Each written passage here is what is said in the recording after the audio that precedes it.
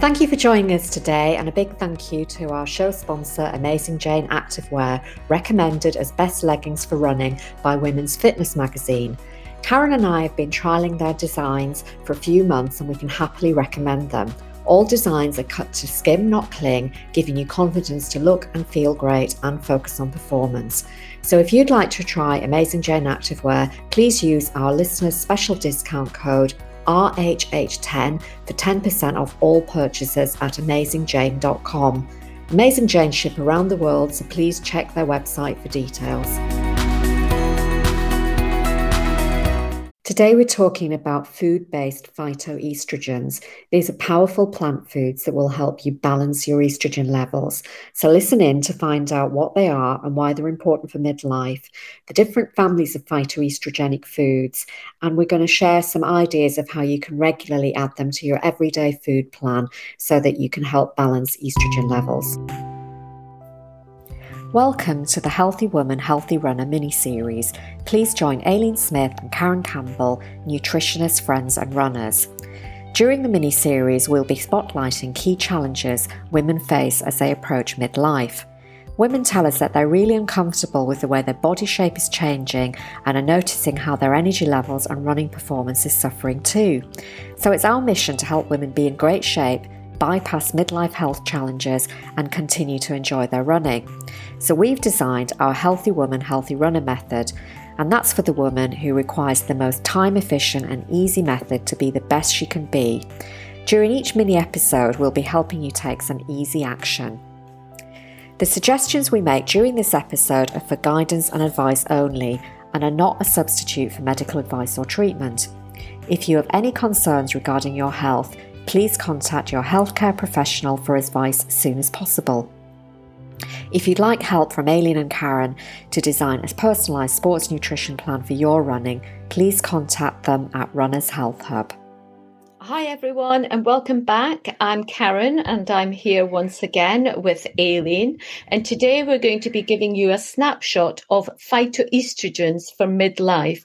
Now, phytoestrogens are compounds found in certain plant foods which have effects in the human body that are similar to that of the body's natural estrogen. Now, eating foods containing these phytoestrogens could be supportive to midlife women because production of our natural estrogen tends to fluctuate during those perimenopause times and then declines in post-menopausal years. Now, we have talked about phytoestrogens in many of our episodes. However, today we thought we'd showcase their nutritional properties and share some ideas on how you may add these foods to your everyday food plan to support that female sex hormone balance. So what we'll do is we'll start with outlining what phytoestrogens are and why are they important in midlife. Then we'll go on to discuss the different families of phytoestrogens, then give you some ideas of how you might easily add phytoestrogens into your food plan, and then finish with a one-day food plan that you might want to consider. So please do listen until the end of this episode because we do have a special invitation for you. So from there, I'm going to move on and just say hi to you, Aileen. How are you? I'm very well, thank you, Karen. Looking forward to having a chat. Yeah, absolutely. So maybe you could start by sharing a bit more information on what phytoestrogens are and how they could help us biologically. Yeah, sure, Karen. So phytoestrogens are often described as estrogen mimickers and modulators. The mimickers because they have a similar chemical structure to the estrogen that our body naturally produces. And they're known as modulators because they may support increasing or decreasing the estrogen levels in the body, either by activating or blocking estrogen receptor sites. Yes, and the ability to increase estrogen activity is important, particularly during the menopause transition and in postmenopausal years when our natural estrogen levels are fluctuating and then declining. And also, some women may have an estrogen dominant status, which may be an issue really at any stage in a woman's life, not just in midlife. So phytoestrogens blocking excess estrogen activity might also be supportive. Yeah, they're really powerful nutrients. And the theory is that phytoestrogenic foods and supplements may act in this estrogen-like manner when natural estrogen is low, and therefore they're compensating for natural estrogen. And as you said, when there's a situation where there's excessive estrogen, what they do is block the action of estrogen, and therefore they're promoting estrogen balance. So that is a very simplistic description of how the phytoestrogens might support estrogen balance. Now, natural estrogen works by binding to estrogen receptor cells, and these cells are distributed in various different parts of the body. So the wide ranging, I think that's the thing to always think about estrogen, that it works in every part of the body. Yeah, absolutely. It is far-reaching. Their effects are far-reaching. Now, Aileen, you were speaking about these estrogen receptor cells. Could you maybe tell us a bit more about the role of the estrogen receptors? Yeah, well, there are two types of estrogen receptor cells. One is known as the alpha estrogen receptor, and the other one is known as the beta estrogen receptor. What you find is the alpha receptors are predominantly in the uterus, the ovaries, and the breast. So, typically the female sex hormonal areas, if you like, and the beta estrogen receptor cells are mainly found in the nervous system, also the ovaries, the cardiovascular system, and also in the male reproductive system. So what happens is that when estrogen binds to a receptor cell, that initiates an activation of a chemical signal, and then that will activate an action related to a particular body function.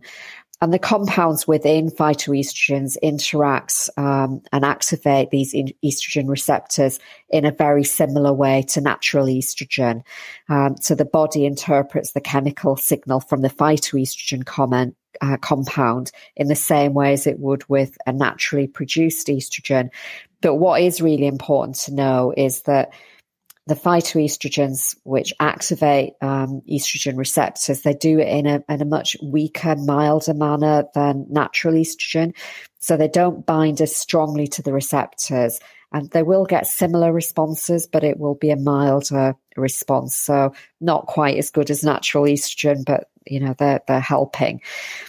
Also, it's interesting to know that phytoestrogens are classed as SERMs, and you might read that, if you're looking at any literature.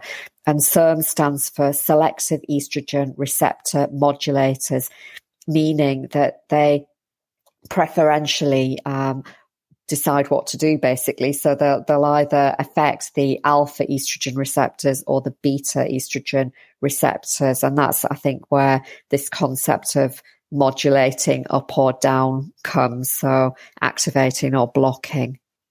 So when you speak about it like this, they're very clever little compounds, aren't they? They are indeed. Yes. Yeah, absolutely. Okay, so Aileen, shall we just recap on why including phytoestrogens in our food plans are supportive for us as all of us as midlife women? Yeah, well, the reason that we're talking about phytoestrogens today as part of the Healthy Woman, Healthy Runner series is that including phytoestrogens as part of our diet will help us manage and minimize the typical symptoms that women experience during the menopause transition. So, we're all familiar with these symptoms. So things like hot flushes, night sweats, muscle aches and pains, dry, itchy skins, changes in libido, vaginal dryness, mind fog, mood swings, poor sleep. There's an array of different symptoms that are related to the menopause. And they're commonly experienced by women in the menopause transition, so in that perimenopause leading up to the menopause, and also sometimes in the postmenopausal years too. So when estrogen levels are fluctuating, particularly during the perimenopause or when they're diminishing postmenopause, we're really suggesting that using dietary phytoestrogens as one part of a multifactorial approach might be helpful in managing symptoms. So that's why we're talking about these foods, and we'll get into the detail of the food a little bit more later on. Absolutely. And I do think it's a good point to make, Aileen, that it's a multifactorial approach that you want to have towards your health during this time. It's just not one, it's not just the phytonutrients. It's about everything else that's done, and that holistic approach to managing the symptoms. Now, there is a huge body of research into phytoestrogens and how they could influence female health and other aspects of health as well. And most of the studies are based on supplements that contain these phytoestrogenic compounds. Now, as ever, the more you read the research, the more confusing and inconclusive it can become. However, what we're going to do today is we're going to focus on a food first approach. And the aim is that by adding these phytoestrogenic foods on a regular basis, it may help contribute towards a dietary approach to balancing the female hormones, whatever phase of life you're in. Now, we believe that eating these phytoestrogenic foods as part of your everyday food plan might not be a magic bullet, but will hopefully contribute towards the management of that estrogen balance. Therefore, hopefully, the management of the different effects that you're maybe experiencing as you're transitioning through that perimenopause and menopause phase. So, Aileen, can you maybe tell us a little about the different types of phytoestrogens that there are? Yeah, well, I think the main thing to know is that there are phytoestrogens in most plant foods. So just by eating a wide range of vegetables and fruits, that will supply a variety of phytoestrogenic foods and compounds, and the important thing is to do that regularly. However, there are some foods that have got a higher content of phytoestrogens, so it might be that focusing on these particular foods could support key aspects of health. So broadly speaking, there are 4 categories of phytoestrogens, and within each category, there are more classifications. So I'm not going to go into all of those different classifications today because there's a lot. But the main categories are names that you may have heard of, if it's an area that you're interested in. So there's isoflavones, lignans, coumestans, and stilbenes. So we'll talk about them one by one. So the isoflavones, to begin with.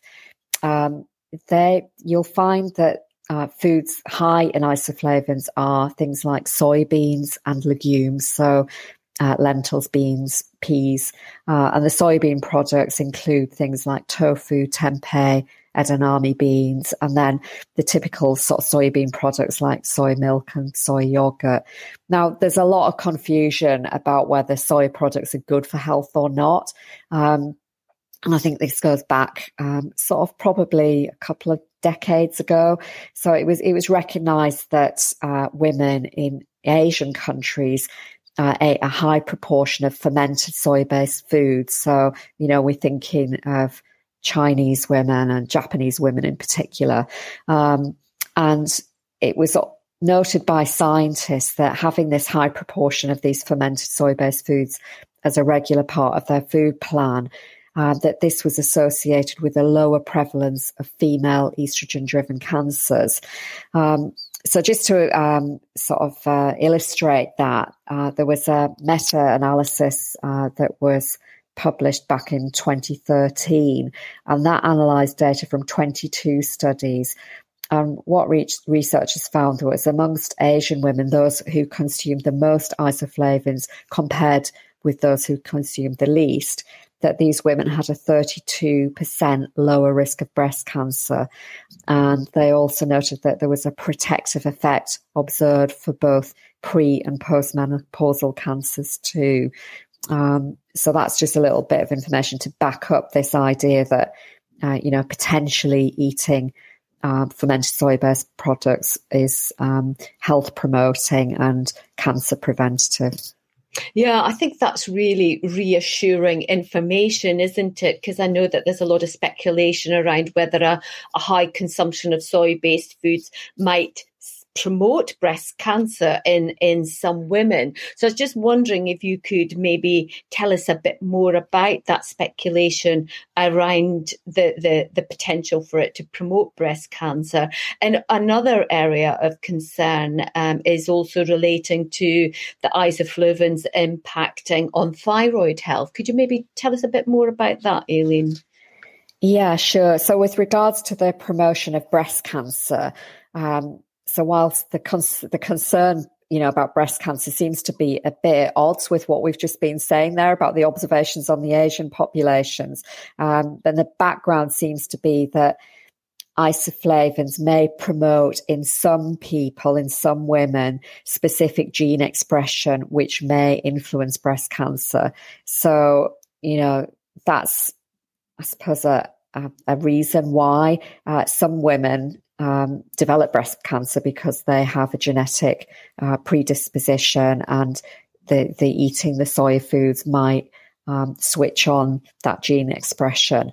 I think another thing to bear in mind is that it would appear that different populations process and metabolize these foods in different ways. So it could be that the Asian and the Chinese and the Japanese populations are genetically made up in a different way to the Western populations. So that might be a little bit of background to that. And with regards to soy consumption and thyroid health, generally speaking, clinical trials show that soy products don't affect the thyroid in healthy people. However, soy isoflavones may bind to iodine, which the body uses to make thyroid hormones, which might result in some people not having enough available iodine to make appropriate amounts of thyroid hormones. So in both cases, what I would say is, if you are, concerned about the potential effects of soy consumption, you really would be best to discuss it with your health or medical professional, or find alternatives to your food plan, because, you don't have to go down the soy route if that's something that's of concern to you. You could just concentrate on the legumes that we talked about. So Karen, I know that you eat soy a lot as part of your vegetarian food plan. I just wondered if you've got any tips on using soy products as part of an everyday food plan, taking into account the typical kind of health concerns that we've been talking about. Yes, absolutely. And you're right, Aileen, I do tend to use soy and fermented soy quite a bit in my diet. And regarding these, what I would suggest is that maybe you limit their intake to one portion 2 to 3 times a week, and also just ensure that the soy that you purchase is fermented, it's organic, and or that it's free from GM, so ensuring that it's non-GM sources. And really by limiting your intake, you're not going to go into that risk of over consuming the soy product, but you'll still be eating it on a regular basis, which is going to support hormone health. Now, also what I would say here is that it's important to avoid foods containing soy isolate. I would suggest that you have foods that are derived only from the whole soybean, because soy isolate is highly processed with really very little nutrient value, and has been associated with some female health concerns. So it's best to avoid the highly processed forms of soy products, so things like soy spreads, soy yogurts, etc. So maybe soy milk as well. Again, like you were saying earlier, Aileen, just sort of maybe increasing some of the other legumes that we've mentioned would be a really good idea to do on a regular basis and eat it as part of your everyday food plan. So the things like the lentils, the beans and the peas. Because that isn't they're not certainly not known to lead to any health concerns. So that would be my recommendations regarding soy. Having it from the soybean, the whole bean, making sure it's fermented, and buying organic where you can, and having it 2 to 3 times a week. So, Aileen, from there, shall we maybe move on now and look at lignans? Yeah, so foods high in lignans are things like flaxseed, sesame seed, pumpkin seed, sunflower seed, and then things like berries, tea and coffee, and also you could consider some whole grains like rye, oats and barley.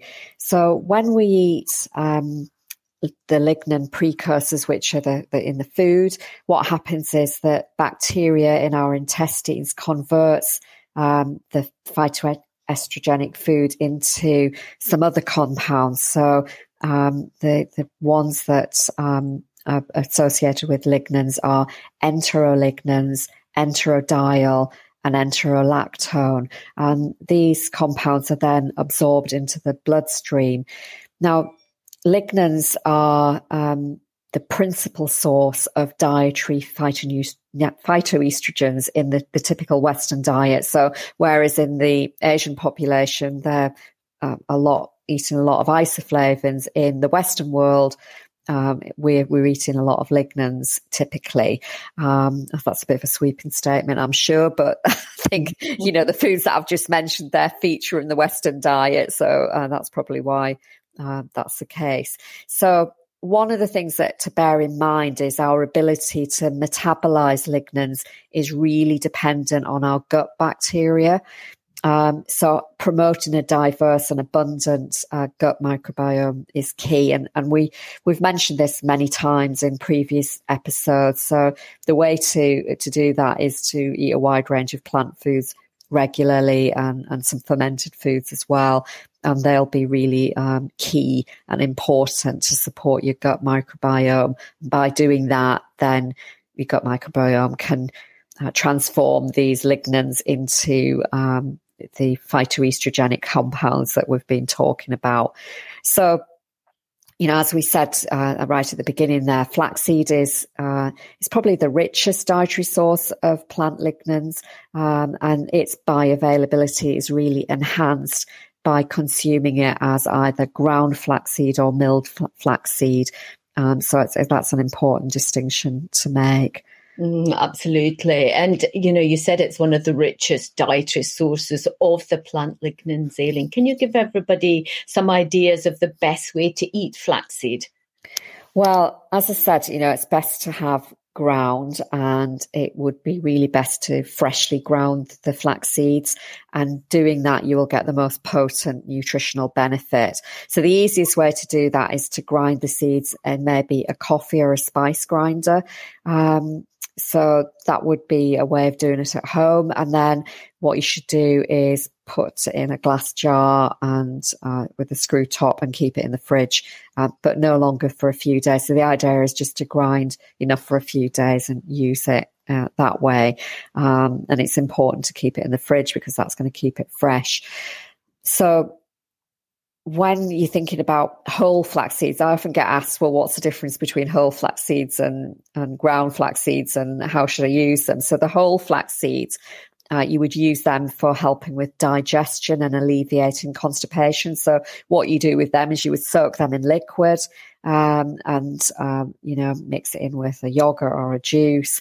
And that would be the way of using whole flax seeds. But when you are thinking about phytoestrogenic reasons for using flaxseed, then that's the time to use ground flax seeds. Now, I know that seems a big ask. It's like, I haven't got enough to do. Do I need to grind flax seeds as well? But it isn't really that difficult, and you can get a grinder for under £20, and it literally takes a minute to grind the seeds and put them in an airtight jar in the fridge.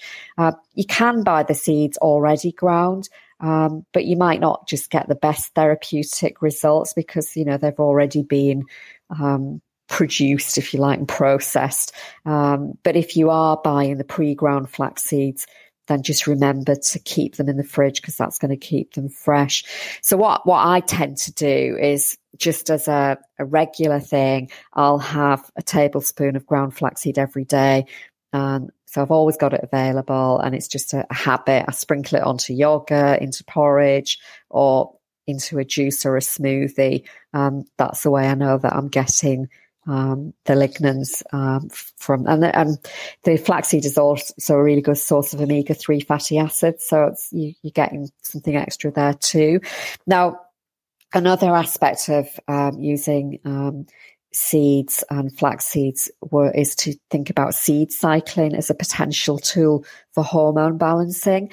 And we did an episode 43, which is called Food for Female Hormone Balancing.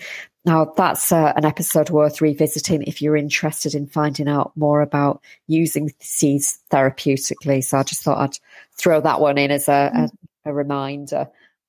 Yeah, definitely, because there's a lot of information around that seed cycling and how it can be supportive. But just from what you've said, the flaxseed as well, just introducing that, like you do, Aileen, on a regular basis as part of your daily nutritional plan, food plan, and that's just going to help support that phytoestrogenic balance. So, thanks for that, Aileen. That was really interesting. So, we've chatted about isoflavones and lignans. What about the coumestans and the stilbenes that you mentioned back at the beginning? What can you tell us? Yeah, well, just in the interest of time, what I'll do is just mention the foods that contain these compounds. So the coumestans, you'll find in nuts, green veggies like spinach and cabbage, alfalfa sprouts and other plant sprouts. And the stilbenes, I guess the most well-known stilbenes is resveratrol, which is found in grapes and peanuts.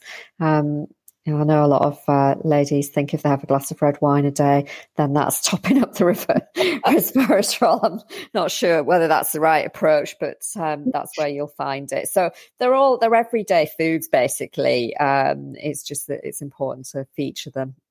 Absolutely. And I think that's a really good point to make, that they are everyday foods, the things that people will have in the cupboards. It's just about getting them out and cooking with them. So thanks for that. Now, you have already mentioned a couple of ways of adding these phytoestrogenic foods into the food plan. Could we maybe start and share some more ideas? Aileen, what ideas do you have? Because you're always good at food ideas. Oh, thank you. Well, I mean, as I said, I think, my big suggestion is try to find some of these foods that you can easily have regularly on a daily basis as additions to your meals. And then you know that you're going to be consistent. So some of the everyday foods for me are things like hummus. I always suggest making homemade if you can. Again, it's not that difficult.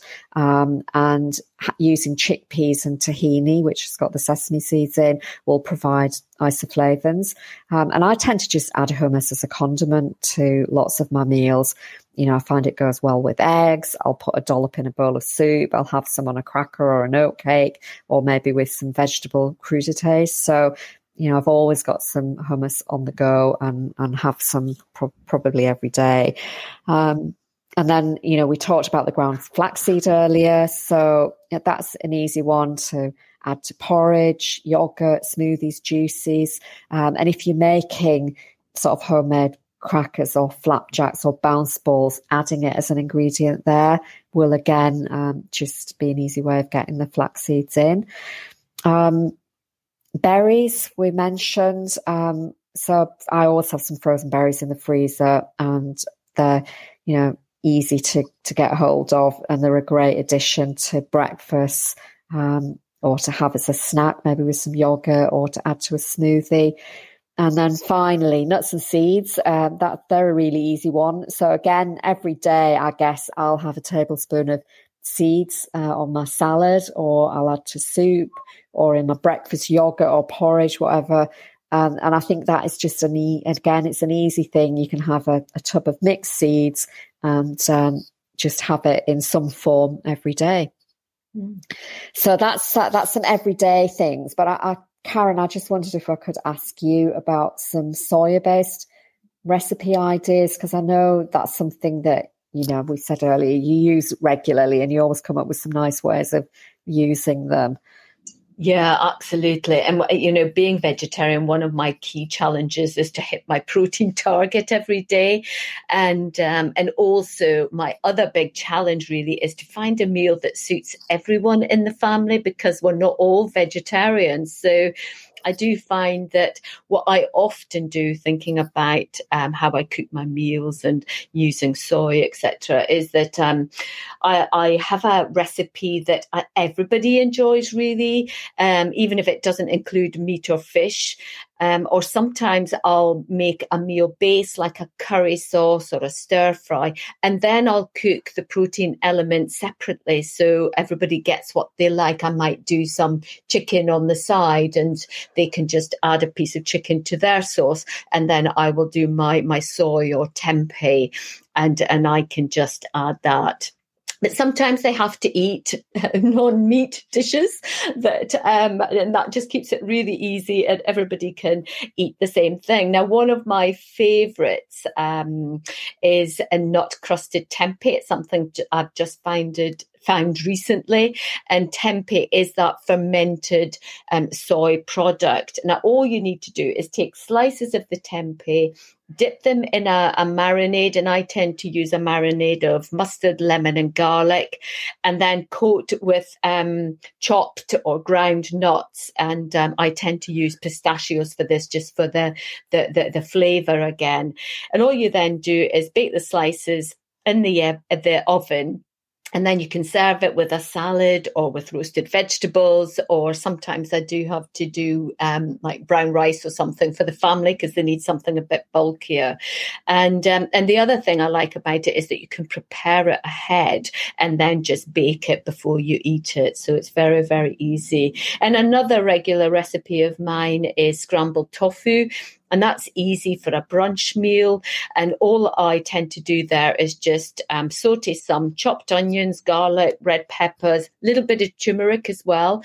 And then I'll add some crumbled firm tofu and cook that for roughly about 5 minutes. Then top it with some spring onions and herbs, and voila, you've got a really tasty brunch, or it could be a breakfast or a light lunch as well. So, if you really like the sound of those recipes and you would like to get the recipes, we do have them. So please email us at hello@runnershealthhub.com. And actually, if you would like to receive a recipe every week from us, then you could subscribe to our mailing list, and you can do that at our website at runnershealthhub.com. So whether you just want these two, or whether you would like to start receiving one each week, then get in touch with us and let us know. So, Aileen, I think maybe what we could do now is round up with our ideas to add to a meal plan for everyone to maybe just think about when they go off from here. So what I'm thinking of here, I'll start with breakfast. So you could have their overnight oats, porridge or yogurt with the ground flaxseed, the berries and a seed mix. Or you could have the tofu scramble with a slice of sourdough toast, and each of those are going to have good levels of phytoestrogens in them. Aileen, could you maybe give some lunch ideas that we've talked about? Yeah, sure. And just a shout out for Karen. Her soya recipes are really good, and she cooked some of them for me when we were away on our business retreat recently. So, do sign up for the recipes because they're great. So at lunchtime, well, what I tend to do a lot at lunchtime, particularly in the autumn and the winter, I really like soups.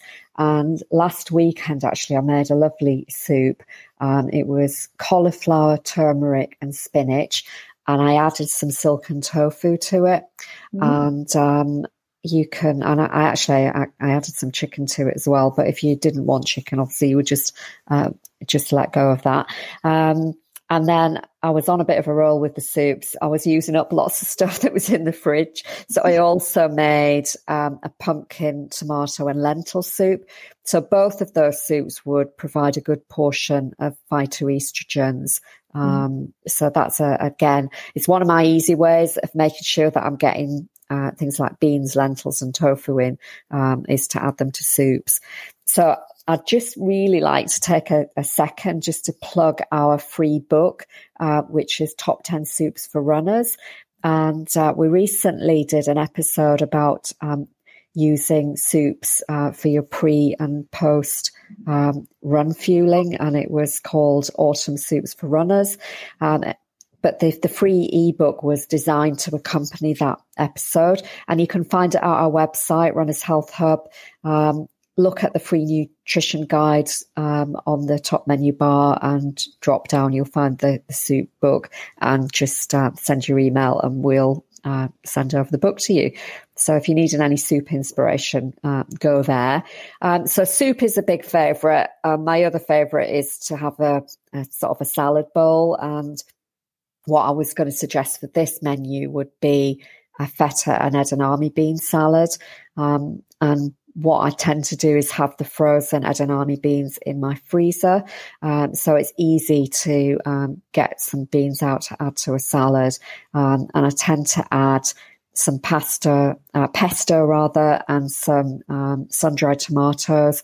And that gives it a nice sort of tangy flavour. And then I'll put it on a bed of rocket leaves and crumble some feta cheese on the top.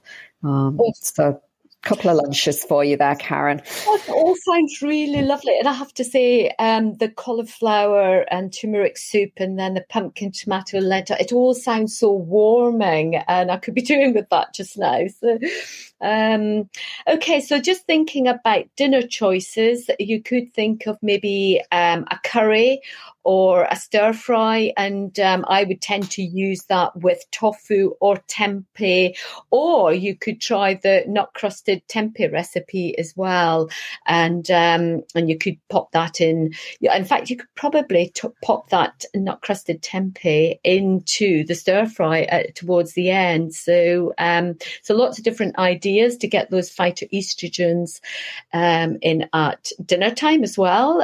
Aileen, what about snacks? Well, the snacks are just the things I think we've already mentioned. So hummus with carrots is an easy one, or any kind of, you could have any kind of crudités like pepper or cucumber. That would be good.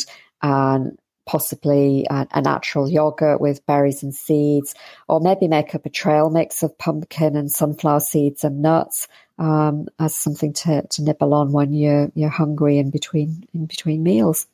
Yeah, absolutely. So hopefully we've given everybody some great ideas to go away with and put into place, and just think about how you could add phytoestrogens into your diet on a regular basis. So lots to take away from today's episode.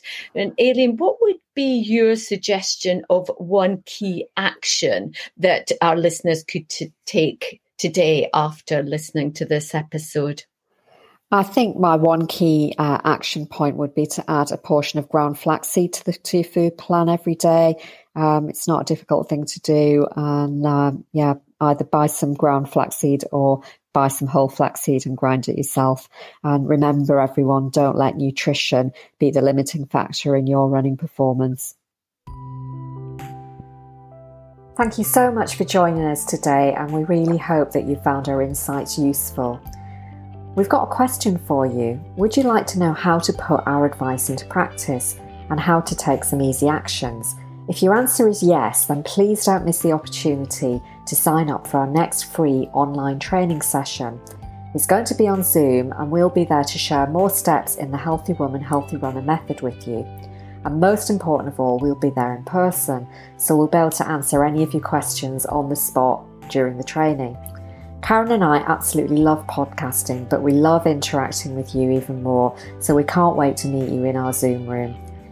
If you'd like to register, it's very easy. All you need to do is look out at the episode show notes, look at the top of the page and click the booking link there, and we'll send all the details to you.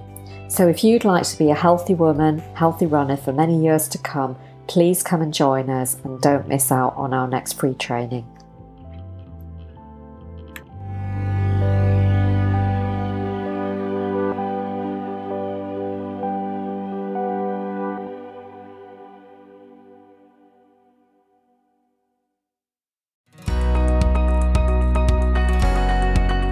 We'd like to introduce you to our show sponsor, Amazing Jane Activewear for women's changing bodies, recommended as best leggings for running by Women's Fitness magazine.